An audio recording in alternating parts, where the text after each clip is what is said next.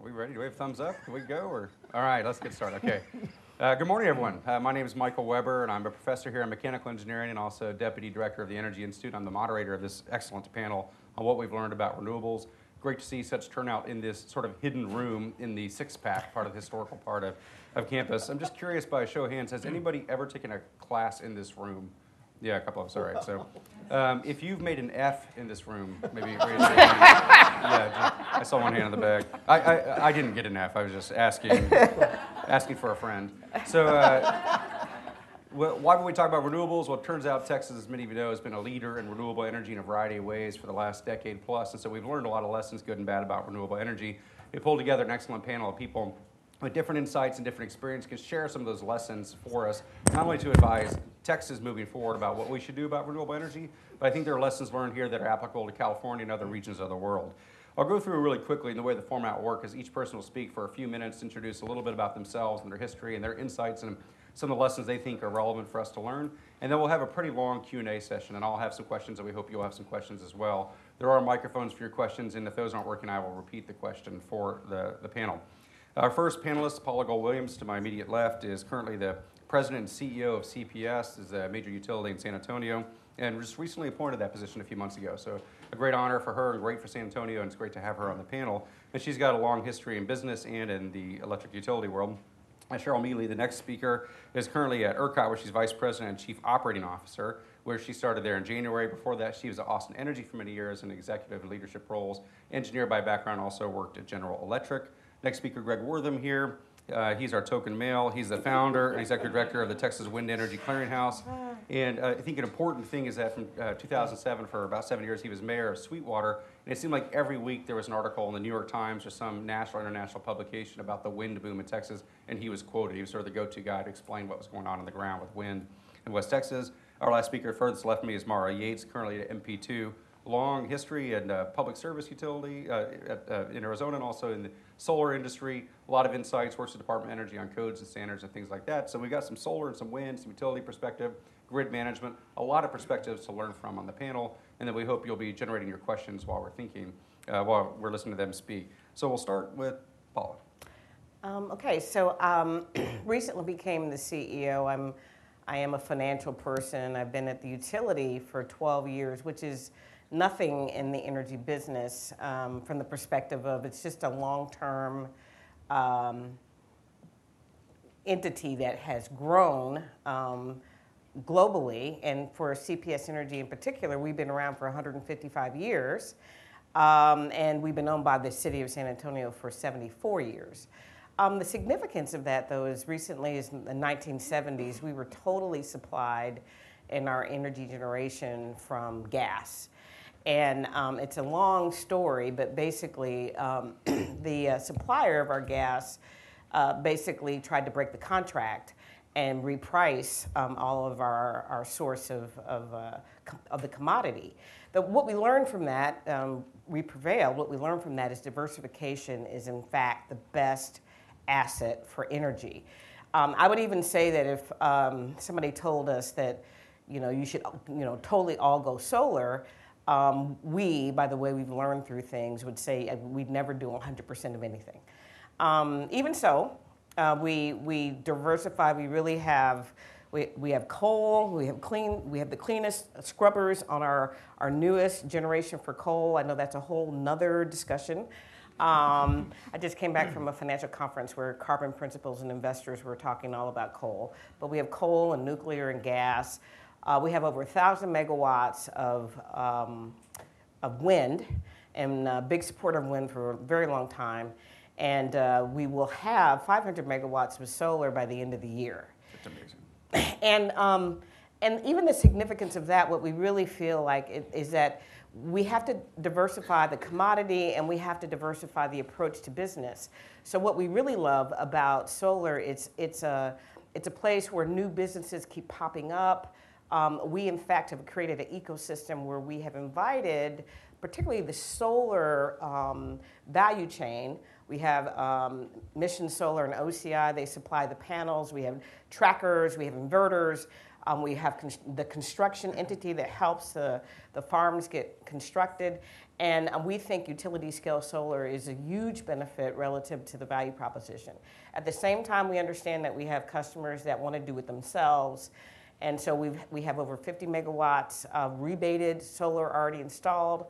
And we are venturing into trying to reduce the cost proposition to investors. So it's not only the more affluent customers that can do it, but we have low-income customers who are now venturing in rooftop leased products relative to solar, and we have community solar. We just think, again, that we just have to keep providing different ways for people to have an experience with energy and let them also be able to afford it and diversify it all at the same time. And the last thing I'll say about that is we are also very much interested in energy storage because we think that that's going to help us really, really leverage the power even more so relative to renewables.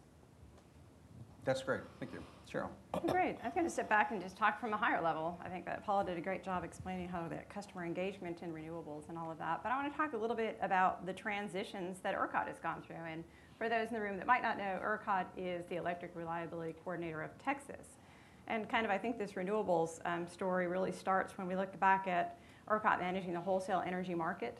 And in 1999, post-1999, when we went live with that wholesale energy market, we had exactly 0 megawatts of renewables tied to the grid.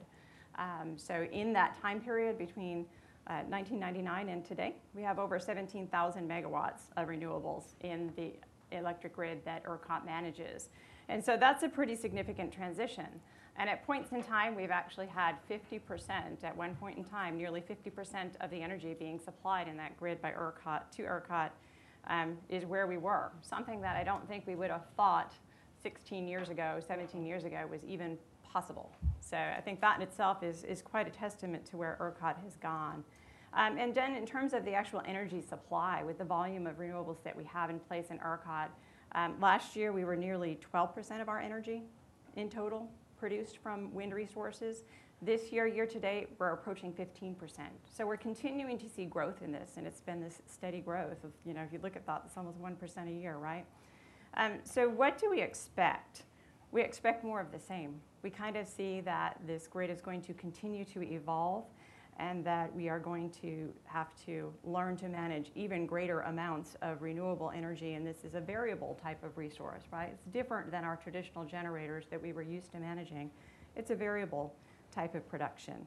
And so we expect to continue to see that grow, which means we've got to continue to examine the market mechanisms and the reliability tools and the way that we manage that energy in the grid. If we look at just the total transition of the entire fleet of generators on the market, since the opening of that market, we've seen 50,000 megawatts of generators, of new generation, come into that marketplace. So again, we're getting some diversity. That's primarily been wind and gas. As Paula says, diversity is an important part. We all think in our industry that diversity is an important piece of maintaining a good, reliable, and affordable piece of energy. So as we continue to see that growth, we know that we're going to be challenged with some of the things that we've already been challenged with in the past. When we saw the influx of wind, we had to learn how to manage it. And we did have to make changes. We had to say, wind generators, you have to be able to ride through frequency excursions because that's what happens in a power grid. When a large generator trips offline, we can't afford to have also all the wind turbines trip offline. And so we've had to make technical adjustments to those plants and make sure that there were requirements that they had to meet in order for us to get this abundant resource into the grid successfully and not threaten reliability. We also know that we've had to continue to look at the balancing needs that we need from other resources in that grid. And we call that ancillary services, right? At any time we're running, we've got to keep load and demand in balance. But behind all that, we also have to have other generators queued up and procured to make sure that when something does happen, whether that's a wind ramp down or whether that's the tripping of a coal plant or a gas plant, that we've got the ability to respond. And so those are the types of changes that we'll continue to see. So what have we learned from our past? We've learned that the changes can be rapid, and we expect that will continue. Not just continued growth of wind, which we do see in our forecast is continuing, but also additional solar generation at utility scale. We're going to see a lot more of that coming into our grid. We think that we're also going to see the emergence of this grid storage, whether it's at the grid level, transmission level, or whether that's at distribution level. We don't have a lot of that in ERCOT today, but we think that's going to continue to grow. So other things that we have to remember that we've learned that transmission is essential to bringing these resources to the market. And if you think about what we did, we invested almost $7 billion in the transmission network, and Mr. Wortham knows a lot about that, I think, to bring all of that wind energy into the load centers, because the load in Texas is not in West Texas where that resource has been, right? It is over here in Dallas and Austin and San Antonio and Houston. And so delivering that energy in has been required us to make that significant investment. Solar, unfortunately, the best solar is actually further west than those CREZ lines currently run. And so we have to be prepared, I think, to be able to expect that there might be some of those similar transitions. The other thing that we've transitioned successfully is the loss of some of the other generators. We built 50,000 new generators. We also saw about 150 generators actually retire from service. And we expect that we'll continue to see some more of that. And when that occurs, often our transmission network is built around those plants. And so we can expect to have to make further investments in transmission if we see some of those traditional generators start to retire, whether they're coal, old style gas plants, those types of resources that are challenged in this high renewable, low natural gas price environment. So other things that we see on the horizon to be growing, demand response. And again, that is something that happens down usually at a customer level, so it's not something that ERCOT is directing, but as the grid operator, as that becomes a higher percentage of capability within the marketplace, we believe that we're going to have some visibility into that. We're going to have to know what types of impact that could have on the reliability or on the transmission grid planning. And the evolution of distributed generation. Paula mentioned community solar. There's community solar type projects coming into the grid. We want to know how the distribution companies are seeing those located. We want them to maybe roll that information up to a transmission level so we can see the population of that out there. And again, just to help us manage and know what to expect, because that's going to look like negative load to us. It's going to be a change in the way power flows as those types of resources start getting located in these load centers. And I think the other thing, two things that we recognize is with those types of changes, we need to continue to look at that ancillary service market and make sure that we can keep the types of resources in our marketplace that can respond to changes in the output from that variable generation very quickly. And we also need to keep our eyes on system inertia. I mean, that's something we probably don't always hear in this particular classroom, but inertia is important, and it's something that's provided by those traditional generators in our network that is not provided by wind and solar. So as that penetration of wind and solar goes up, those inverter-based technologies, we have to make sure that we're keeping our eye on inertia, because inertia is what acts even before those ancillary services can deploy. It is that kind of everything in motion stays in motion kind of thing for the grid. And so when there is a disturbance, we need to make sure that we've got enough spinning mass out there providing that inertia service. And so we're monitoring that and keeping our eye on it. It's not a problem yet, but it has the potential, especially during times when we have low loads but high renewable penetration. And so that's kind of where we've been on the journey as the higher level grid in terms of moving towards that future. And I think that one question that always comes out is, well, how much can you take? And I think that sadly I can't answer that question. That if we keep working together with our stakeholders, our regulators, and everybody else, and understanding the dynamics that are introduced in the grid from this renewable shift, then I think that, that number might be higher than we would have at one time believed. That's great, a lot of insights. Thank you. Yeah, great. I think a lot of my perspective I can add in are the social and the industrial and regional implications of what's happened. I'm from Sweetwater. I live in Sweetwater. But like the other issues we're talking about, there's been a bit of transformation in those time frames. In the meantime, I went to this school, worked down the street at what I call the Pink Building. I worked in the Capitol for a while for a couple of state senators when Sweetwater used to have 2 senators. And then worked in Washington, D.C. on the Energy Policy Act and other activities as a lawyer hired by somebody who used to be at CPS. Was the woman who hired me to be a lawyer, so I'm at home here on the female-dominated panel. And then I moved to New York City to run a rural electric cooperative in New York City. We called it ultra-high-density rural or historically rural, were the phrases we used. Formerly rural? Formerly known as rural? Historically rural, sort of 1600s. And so, worked on natural gas power plant development in New York City, as well as electrical supplies and petroleum products.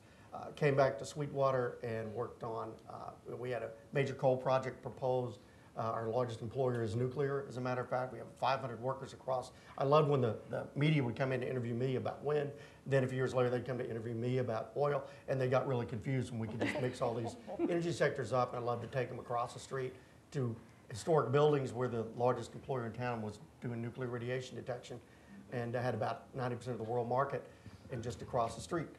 And so there's a lot of diversity, and that's part of what's happened, is that we addressed the prison economy, the drought economy, with a whole new economy. We didn't have these opportunities when I was in Sweetwater in the 80s, and then came back in the 90s. There tended to be one leader from time to time in our community, and then 5 years later there'd be another leader of a different institution, and then there'd be nobody for 2 years, and 3 years later there'd be another. When I came back and became the mayor in 2007, on the same day, 2 or 3 months later, someone who used to be at the college, the Chamber of Commerce and Economic Development, came back to run the Economic Development Corporation. The same day, a woman who 20 years before had been at the Chamber of Commerce and moved to San Francisco and came back, was now working at the college. So suddenly we had, kind of like this panel, we suddenly had 3 leaders or 4 leaders at one time.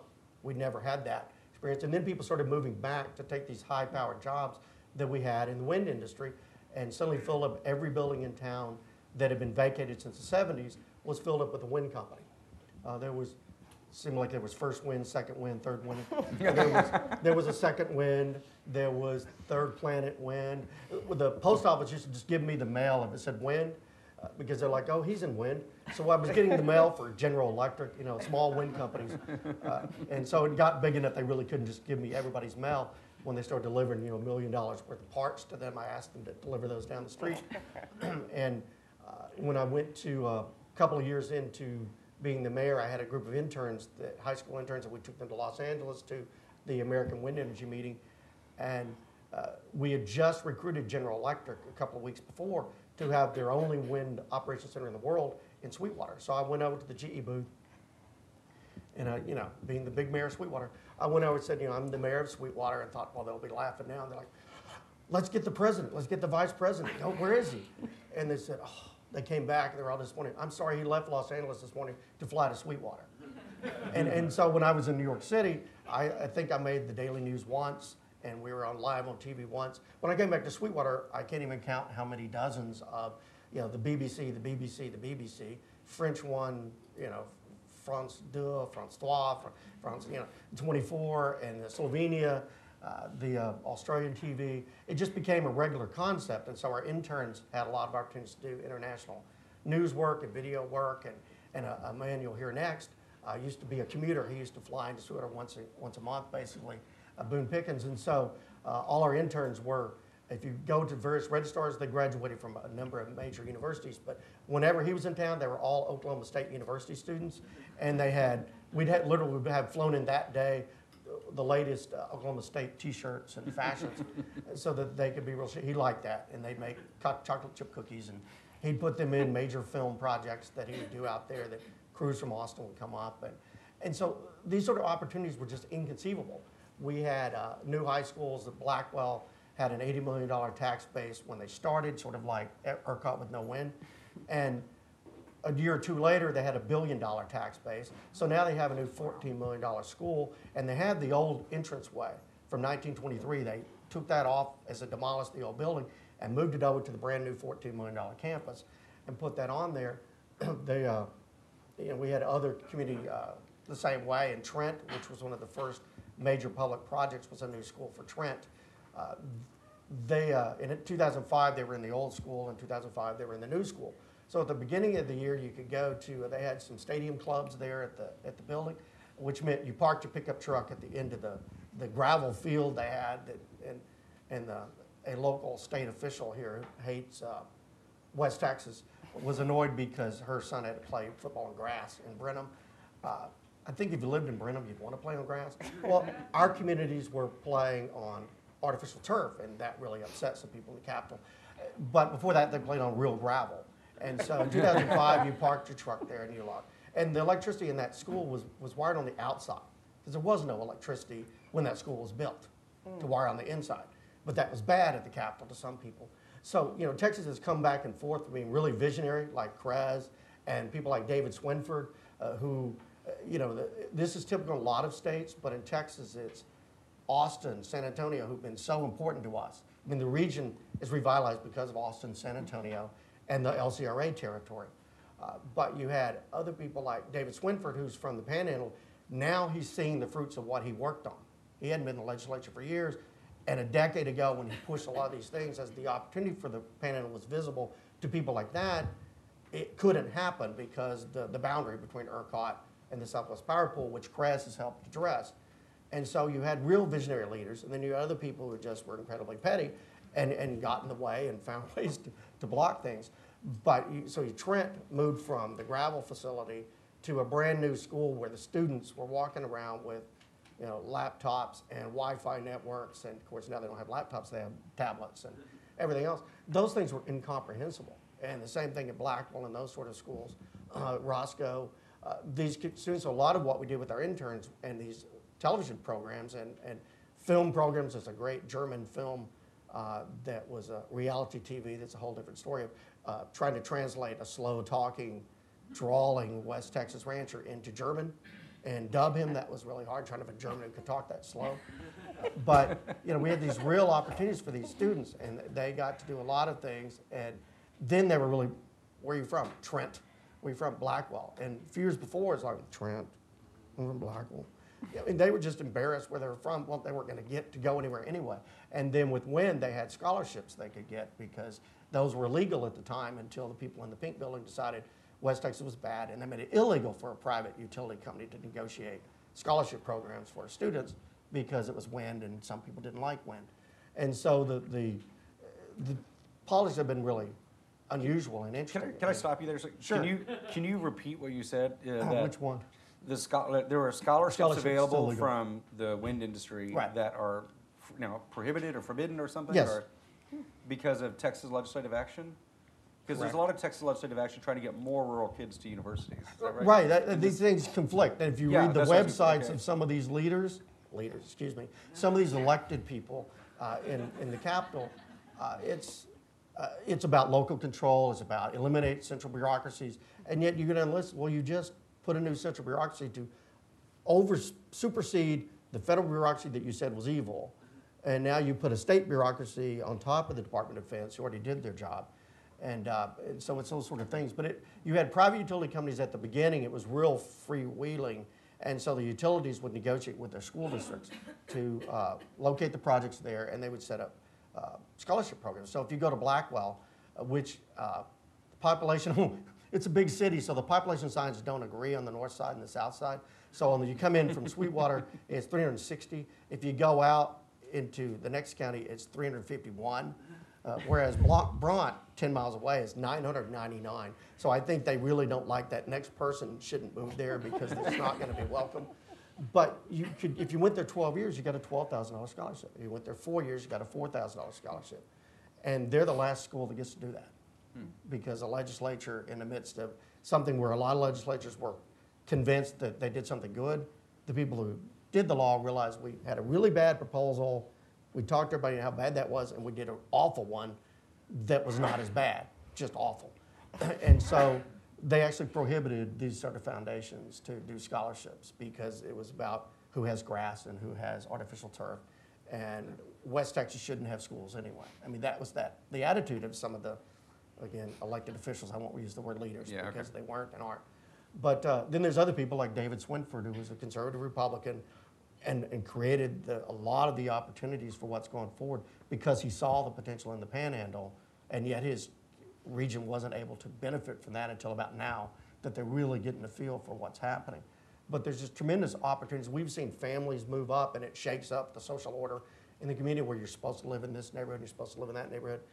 You get a new job from WIN, you didn't have to ask permission of the right people in town to have that job, and then you could just move wherever the heck you want to. And so that's been fundamental, watching students get to go to colleges that didn't used to, families getting to do for their children what they wanted to do and dreamed to do but couldn't have that opportunity. Families that have moved back and generations that have moved back that were sort of my classmates. And then with the droughts and so forth, and we've seen this in Colorado and other places, what they call the prison economy. And that's all we had from the oil depression of the mid-'80s up until the wind impulses. that's what we had. You convince the folks down the street that crime's awful, we need some more prisons. Somebody gets a prison, everybody else loses. And then you go back 2 years later, crime is worse than ever. We need some more prisons. Please, please, please. And so everybody competes again. One more community wins and everybody else loses. And we got used to that so that 3 or 4 communities have won, everybody else keeps losing. Suddenly wind came, we realized, well, it's okay if they have a wind project because we're gonna get one too. And then it became more of a ranch versus farm concept until the Roscoe project convinced people that you could put wind turbines in dirt as opposed to on limestone, because as the farmers told me the other day, the dirt's only up this deep, then you hit the limestone again. And so then it became farm communities were benefiting too. And we began to pay a lot more attention to common opportunities, infrastructure, and so forth, rather than competition. Because we know Friday night competition from football, and we've got to beat them, and we beat them 52 years ago, and they beat us 48 years ago, and it really upset us. And so we hate them because they're 4 miles away. And then begin to realize that didn't have to happen. And then that the infrastructure was such that we could all get wind projects. And now a lot of what we're doing is solar. A lot of us were at a ranch a few weeks ago, and a matriarch of the region whose late husband was a state senator who created a lot of these opportunities. And we were saying, so what's going on with wind? Well, solar's really the thing. We're like, so what's happening? And we all realized, wait a minute. In the old days when we used to go to the movies, this is where we came into this movie. That wind energy, you talk about what we've learned, we realize what we learned in wind and what some of the solar developers didn't learn. And they're coming into exactly the same things. We're talking about far west Texas instead of far north Texas. The same places that there's no transmission. So we're looking around going, well, we built all this amazing transmission. We have these highly educated landowners for energy. They're oil landowners and wind landowners. They'll be good solar landowners. And so these opportunities that we have right where we were, what we call Goldilocks, in the good enough territory, because our region was good enough for wind. We're fortunate completely in our region for San Antonio and Austin, and also for the fact that there is a border between Texas and the United States that's a few miles north of us.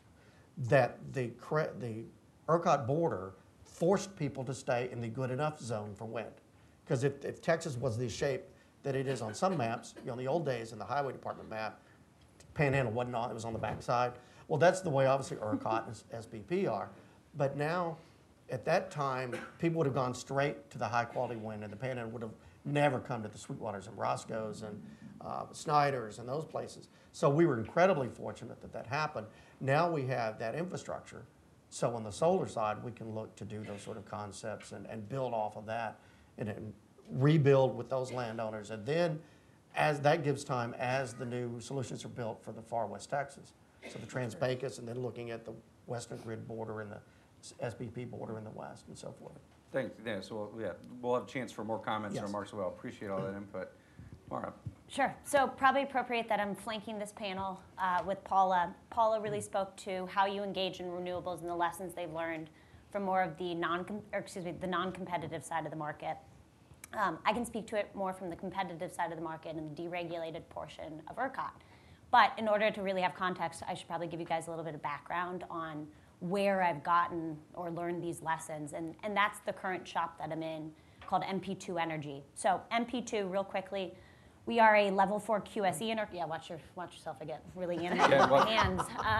And explain the acronyms you go through, because not everyone knows SPP and QSE and all that kind of thing. There's every letter in it means everything. So we are a level 4 QSE, which is a qualified scheduling entity in ERCOT. And what that means is that we have the ability to interface with Cheryl's team and bring generation into the market on behalf of generators, the generators building in Greg's market.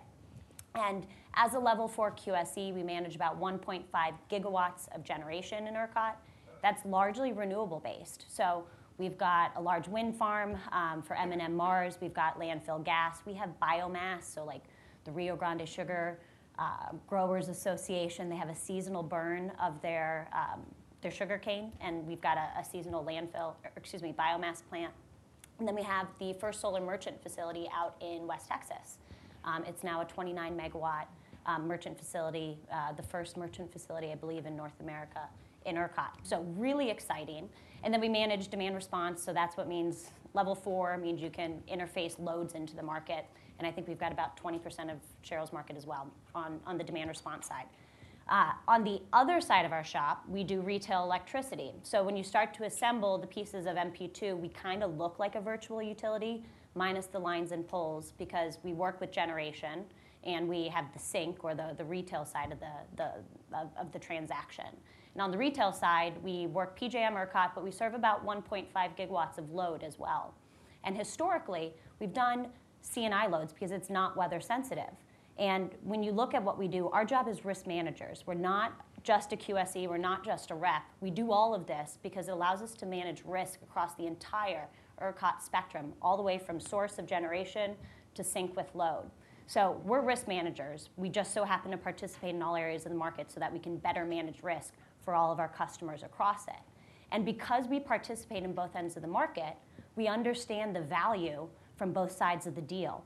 So we've seen the solar deals happening. We've been a party on some of these solar deals, and we're understanding what are the buy-sell side of these deals looking for. What's working on the sell side or the generator side? What are they looking for? What's working on the retail side or the load side, the buy? And what are they valuing in these transactions?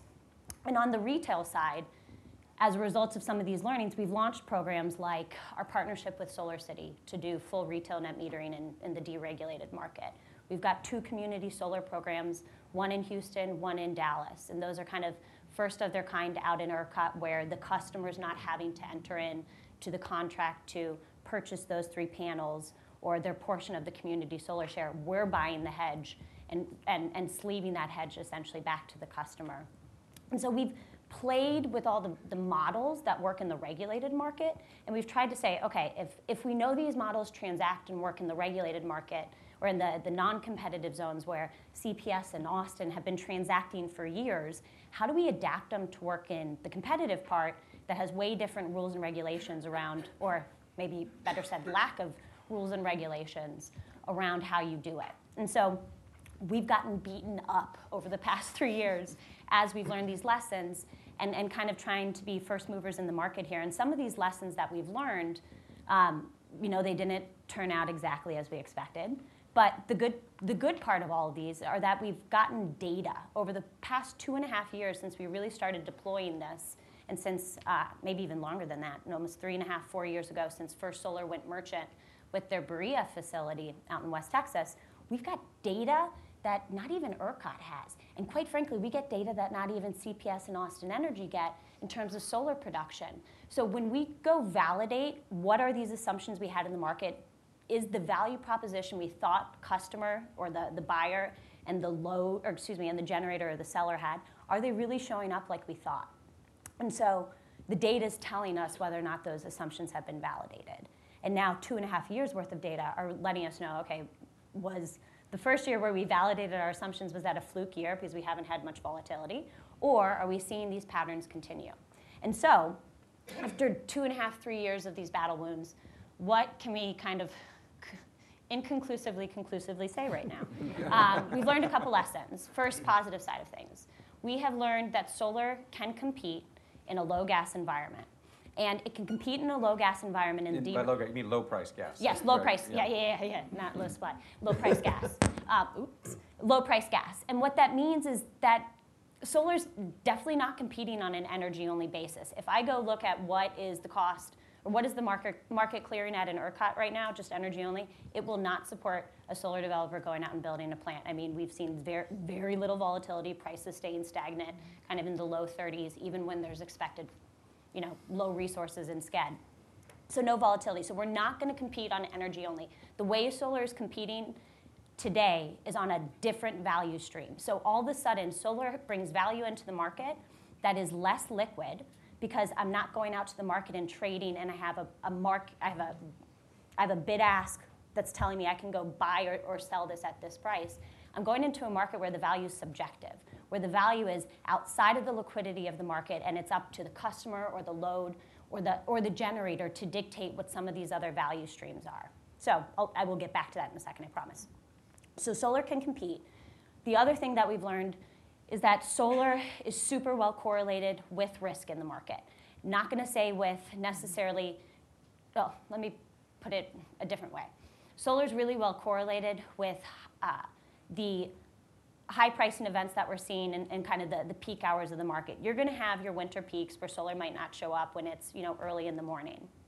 But when we're looking at when we've seen scarcity pricing or purely just volatility priced into the market, even if it doesn't show up in the market, if the day ahead market is saying hour ending 1700 is going to have volatility, there's a potential that, hey, that could be a 4CP event, which is a 4 coincident peak event, or a peak moment on the grid. High prices is yeah, what it means. really, really high prices.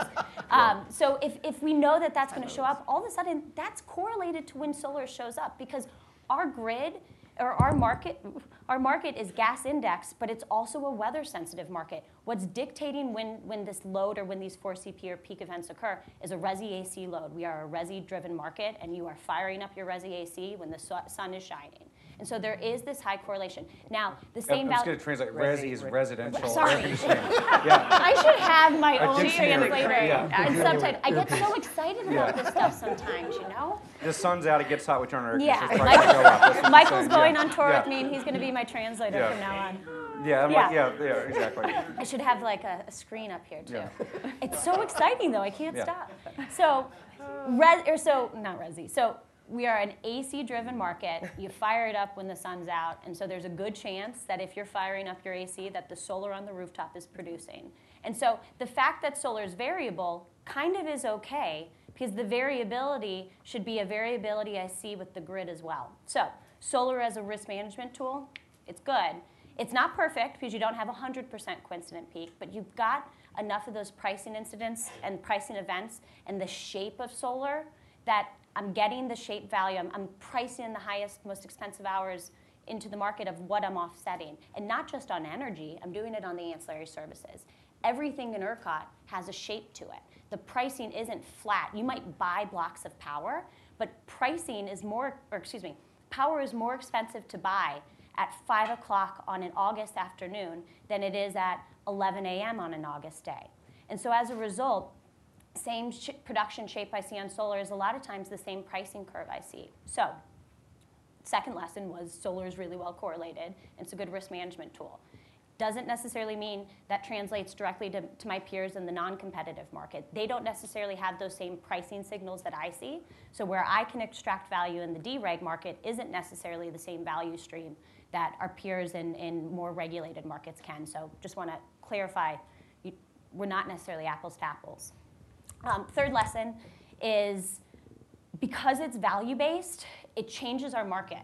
So we were joking with the CPS gang. I knew them from my career before MP2 because I was at SunEdison, and before SunEdison, I was with Arizona Public Service. It's like a tragedy of solar stories right there. And then I left all of them before they hit that tragic period. And then before before APS was with a Houston-based company called Standard Renewable Energy back in late 2000s that was doing kind of distributed energy management for customers. And what I learned through all of those careers was that regulatory-driven markets stink as a developer.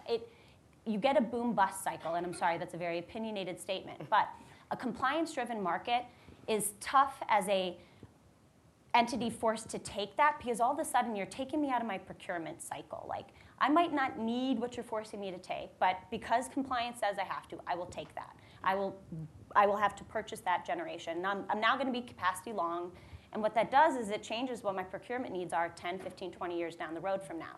So you force this procurement up into the front, and you kind of shoot yourself on the backside. And that's what we're seeing in a lot of regulated markets, are like, they've kind of dried up. There's no more capacity available. You can't get more contracts because every utility there is contracted up to their eyeballs in capacity. And so because you go into the dereg space, it's value-based, we got a long-term market opportunity. All of a sudden, I'm going to transact with you when it makes economic sense. And as a capitalist, that's a market that has a lot of future opportunity. And what it also means is that it drives innovation. So if all of a sudden my vanilla solar system is not getting the price signals that I need or want, I have other ways that I can do that. Maybe, heck, let me throw a battery on there. Let me look at interfacing it maybe with a little bit of thermal in there to firm up my shape. There's more innovation I can do to increase that value. And then the last piece on the value, the wholesale side, when you're talking about value, or the sell side, the generator side, the market there is more liquid. It's more cut and dry as to what the value is wholesale. You've got an energy-only market.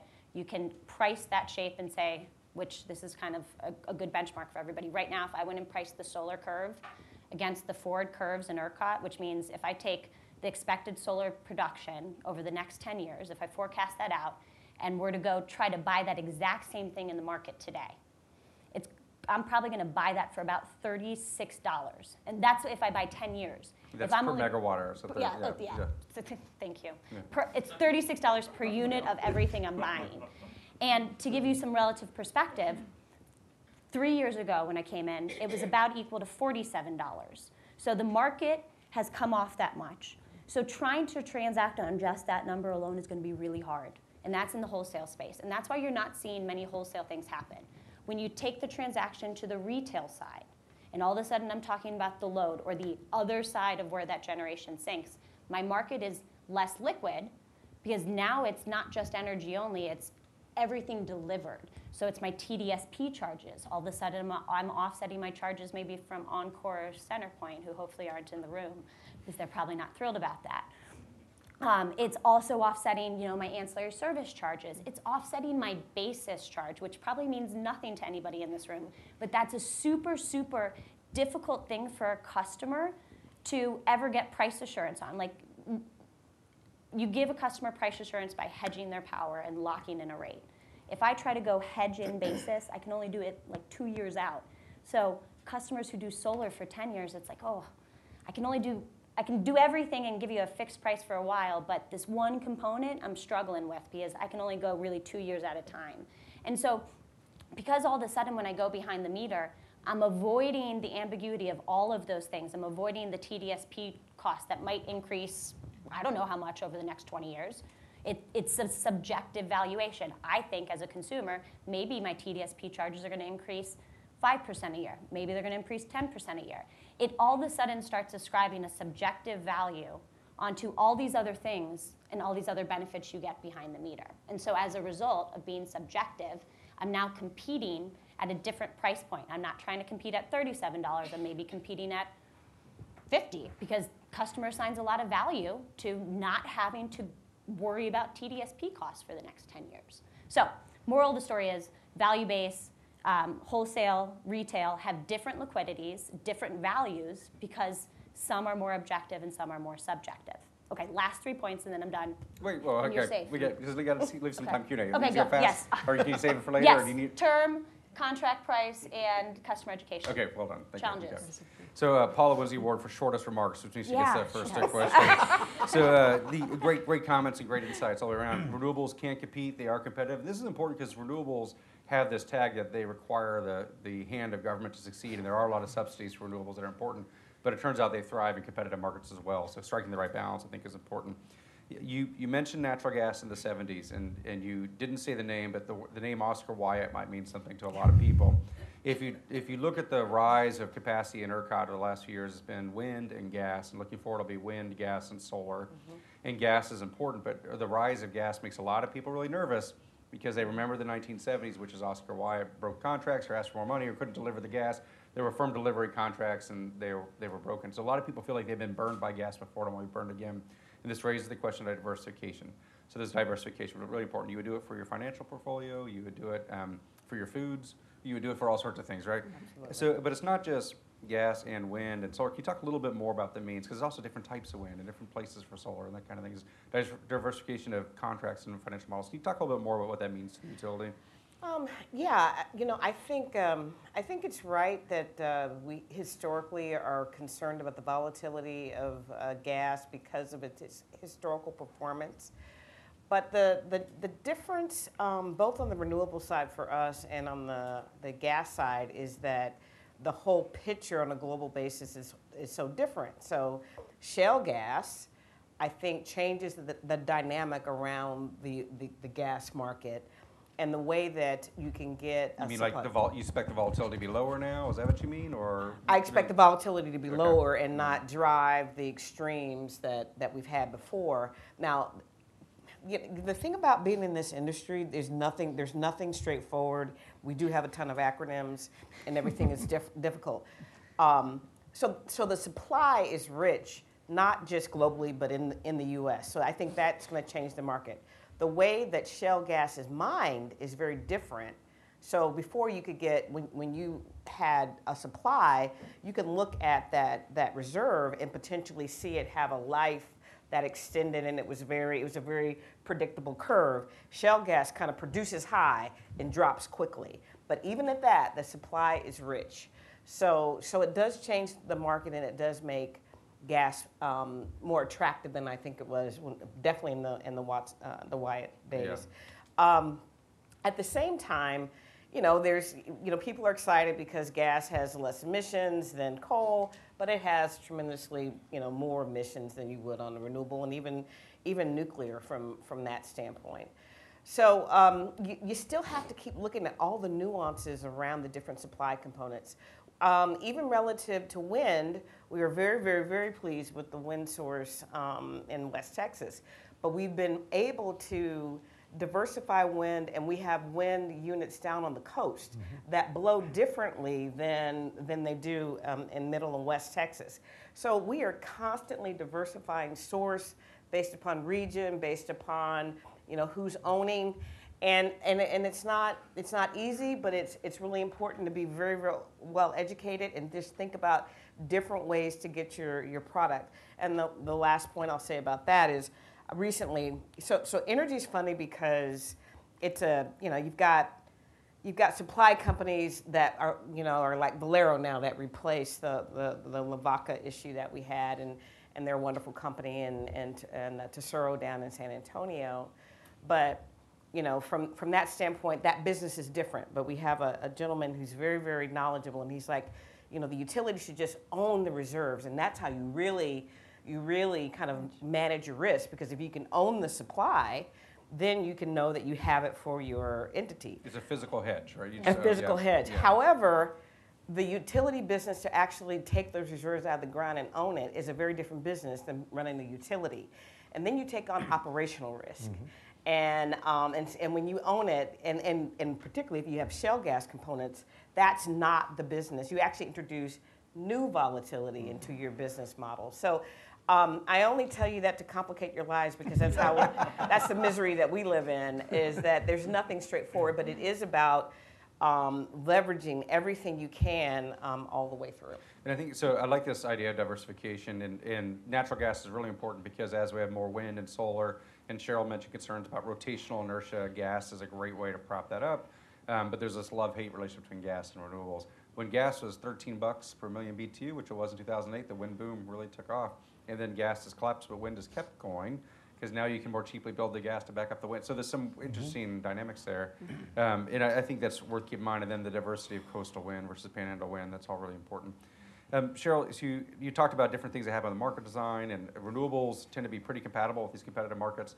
But there were issues when renewables came in. It was in 2008, there were rotating brownouts in the state. There were challenges when wind forecasting hadn't gone as well. We had several years in a row where 10% of the year wind prices were negative, where you had to be, you'd pay people to take the power. And since then, most of the problems have been settled down. And there have been several things that happened. Went to a nodal market, a new market design at ERCOT. We got more transmission lines built, the $7 billion of lines built, and wind forecasting has gotten better. Can you talk a little more about those changes?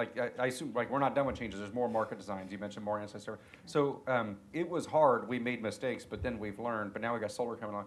So do you see this combination of infrastructure, better science, and better market design as the path going forward? Can you talk a little bit more about that? Yeah, I think that's exactly right. So we do still see negative pricing, right? Wind still blows at night. Air conditioners don't run as hard. Lights don't work. All those things don't happen. So we do still see negative prices. But instead of it just being in West Texas, where we used to see all this negative pricing, and we actually had to curtail wind, and that's something that the ERCOT marketplace did right? As we said, we sometimes are going to have to curtail wind. Not everybody learned that from us. But that's an important feature, that when you don't have the ability to move it, you have to curtail it. So we do see an increase in overall system negative pricing, which has been an interesting thing, but it's not a reliability issue, right? We know how to manage it. We can have the right types of resources come offline. We can have that wind come offline, it makes it difficult for some of our other types of resources. I mean, other people get angry because they're making less money. That's right. But the grid doesn't because, go dark. You know, Yeah. Paula and I, in my former job and in her current, we owned a nuclear plant. Well, you don't just turn a nuclear plant off Yeah. overnight, right? It's not built that way. It's not designed that way. And we really do appreciate it when it's there in the peak of the afternoon.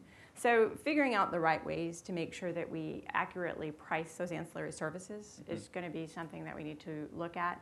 So as Maura mentioned, you know, that's another part of the cost of getting energy delivered. But it's also making sure that we have the right types of ancillary services that get people to make the right types of investments. And that means like backup power, spinning reserve, non-spinning reserve. That's what ancillary services mean. Right. These other values from the grid beyond just the electricity Right. itself. Yeah. So on the forecasting side, you know, ERCOT took a view that, you know, there needs to be one common forecast. We don't need everybody doing their own forecasting. That's not going to be a good way to really get a good prediction of what we are going to be dealing with over the course of the day. So that's something that we had to change on forecasting. Is there's a forecast that comes out and we use that to help set up what we expect for the day and delivering our forward forecast for total load, but also on what wind is expected to do, because that lets other participants know how they might want to use the rest of their portfolio.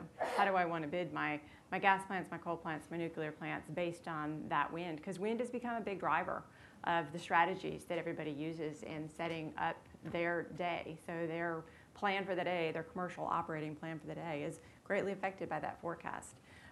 Forecasting has gotten more and more accurate.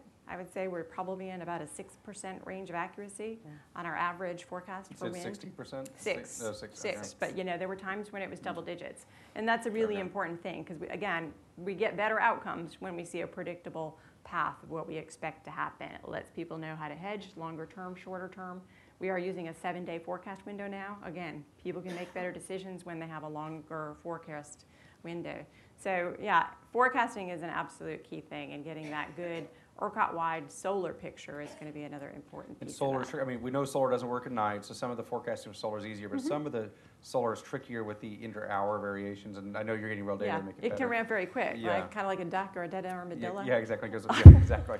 Right. There's the duck curve, got one we call the dead armadillo curve in Texas. So, you'd raised this question like, how much renewable can you take? And the answer is we don't know. But GE put out a report about 8 or 9 years ago that basically established that maybe 20% is the limit of wind we can take. And GE said you should buy GE wind turbines, but because you can only have 20% GE wind, you should buy GE gas turbines to back them up, and then hire GE Energy Services to consult for you. And that was the triple bottom line, according to them. And so, but we've proved it many times that 20% is not the limit. You can take more at certain times. That's right. Because of system-wide investments in lines, new market design, better forecasting, that kind of thing. As we keep evolving, probably we can take more, but we don't know the limit. Right. Might come down to how much we're willing to pay, I guess, for storage. Well, some of and that it kind is, thing. right? How much Yeah. are we willing to invest in storage? And those are just going to be, you know, that's just the evolution of technology, right? Yeah. The same as we've seen in wind and solar. Those prices have come down significantly. And so the evolution of what is going to be the price of storage, what are going to be some of those other prices, and do they have the same potential to decline Yeah. over 60% over the next, you know, And that- 5 or 10 years? That could be a game changer. And people have been saying that a better battery is a game changer, and they've been saying that for 160 years, but this is the year. I feel it's good. We have a few people who have questions. I don't know There's if a microphone Samsung's there. feeling that way Yeah, right now. Samsung's not feeling good. I'm on every plane now, like, put away your Samsung. There's a microphone there. If we got some people with questions, we got time for a few questions. Yeah, yes, sir. Hi there, thank you.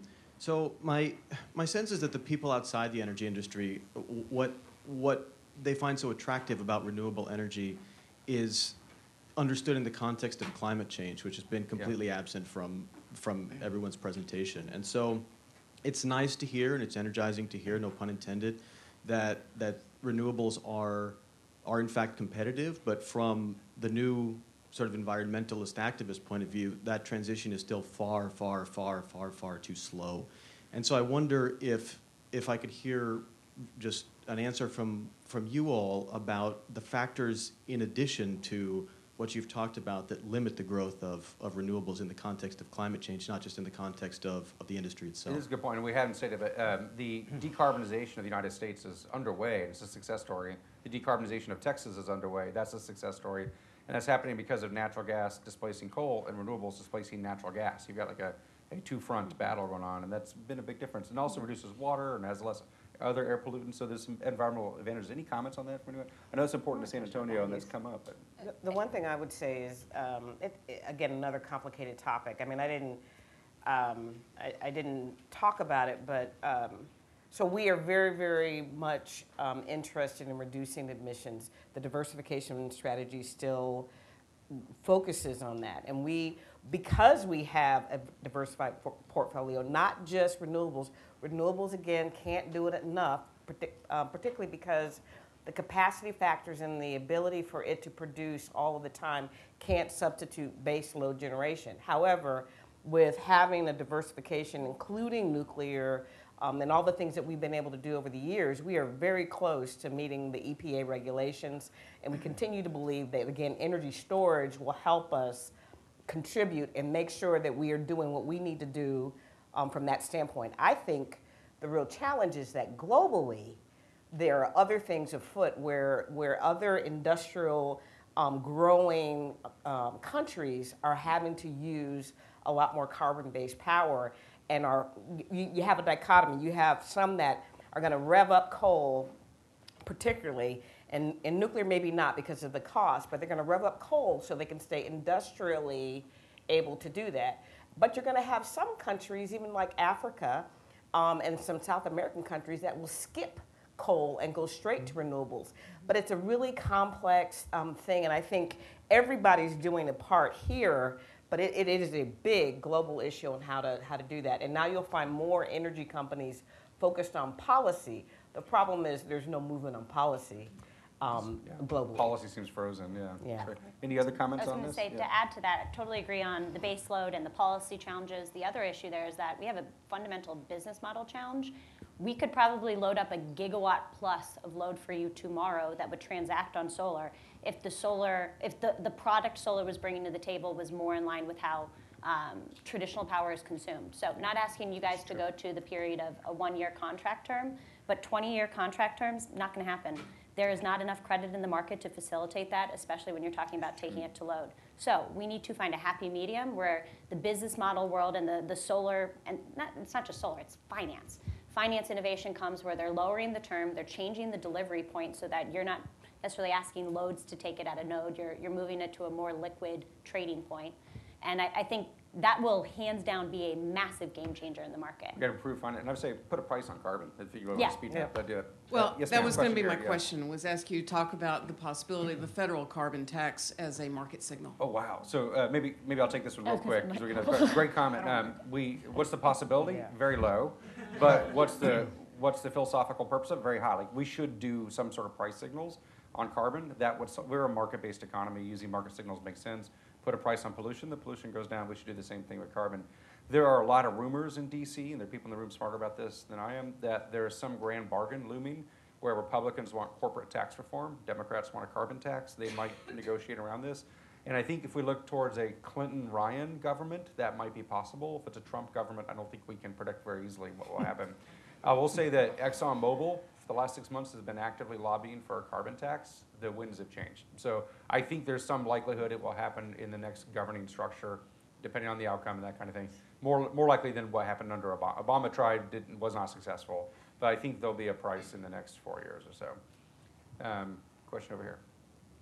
There's the climate change lobby as well. They're centered in Texas, I think. They have a satellite in spring. But anyways, my name is Henry Price. As emerging alternative energy companies, how do you guys feel that the U.S. has been pulled out of the UN Paris Agreement? How do we feel about U.S. being pulled out? Well, it hasn't been pulled out yet, right? So is that what you mean? Oh, So- Kevin Brady's working on it. Oh, well, we tend to be Texas focused. I don't know any comments. Brady's California rep, is that right? So, but I don't know any comments about this. Does this matter for your world? So when you look at how policy impacts our world, looming policy and looming change, just the chatter impacts pricing, and you see it in the forward curves. So whether or not something It's like a risk, right? It puts risk into the it market. is. Yeah. And so whether or not something actually happens, the risk is already there in the market, and it shows up either as a small risk or a big risk. And so I'm seeing it. I'm also going back to Michael's. We're a market. And so whether the signals are there, and when the signals change, the pricing will change, and the market dynamics will change. And I would suggest the industry in general is more concerned about uncertainty than a high price. Yeah. So if you say the price is high, they'll moan, but they'll okay, but at least it's certain. Uncertainty is actually more damaging. Very Look, much. climate change, what we look at in the region is that the way it's going to work is we know that solar's great and wind is great for the planet. and we're doing everything we can to move it forward. If you hear me on the BBC, on French TV, I'm talking about green and saving water and saving energy and saving emissions. If I want to get a single wind turbine built, you don't use those words in Texas. People down the street who take away scholarships because of artificial turf versus grass are going to shut the industry down if you start jumping up and down and Sweetwater's for climate change reform. You just talk about it's green. It means it's got Washingtons and Benjamins and it makes money for people, so it's green. We know what it does, and we all work together to make it happen. And the utilities know, the grid knows, we know the values of it. If we make that the big push, we're done. And so from a regional standpoint and having to deal with those legislators and communities, you know, we know when to talk about those issues and when to move forward those issues by talking about call it energy security, don't call it green energy. We've been shut down at various times because one year they didn't like renewable, the next year they didn't like green. You know, what word they didn't like. Let's just move forward what we know is good. I mean, you were sort of at the center of this world where you had rural Republicans teaming up with urban Democrats to promote some of these investments because it was good for climate change or environmental goals, but also good for rural economic development, right? So total revitalization. So there's a lot of language around this. You got to get this right. Yeah. Right. Yes, ma'am. Well, and that's a great segue and lead into what I was going to ask. And Maura, my first question is to you.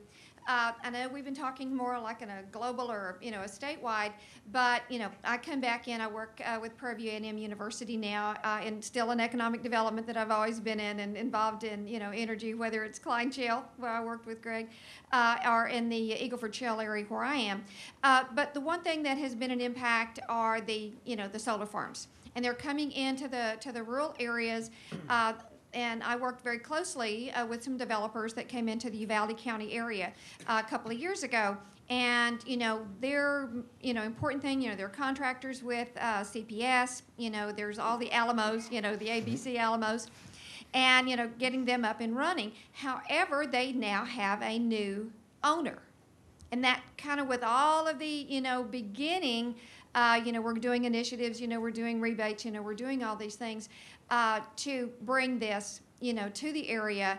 And while there was a few construction jobs, you know, of course they're moving on and there's only going to be just a couple of guys that are going to be doing the actual, you know, technical work and maintenance on the project. But then going into, in which we have not had issues. We're about out of time, so okay, try to get really your quick. question. Yeah. My thing is like the marketing to the rural areas. I know that right now Vernon, you know, is a real on an iffy, you know, we don't, if you're going to sell it to a foreign country, can we keep you from doing that? The developers say no. You know, our market is our market.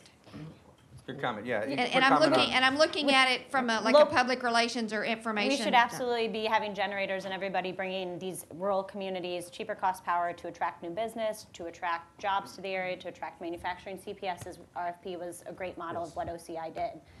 So I think there's a lot of ways to replicate what CPS did and leverage power as a big expense for EcoDev. What we've seen on the Washington side, where there was it's a Chinese product, it's a German product.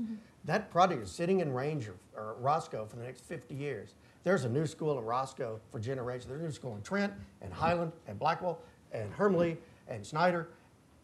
The turbines aren't going anywhere. All those workers are still there, and people in Sweetwater even poo-pooed, like one guy, poo-pooed me that it's just a bunch of temporary construction jobs.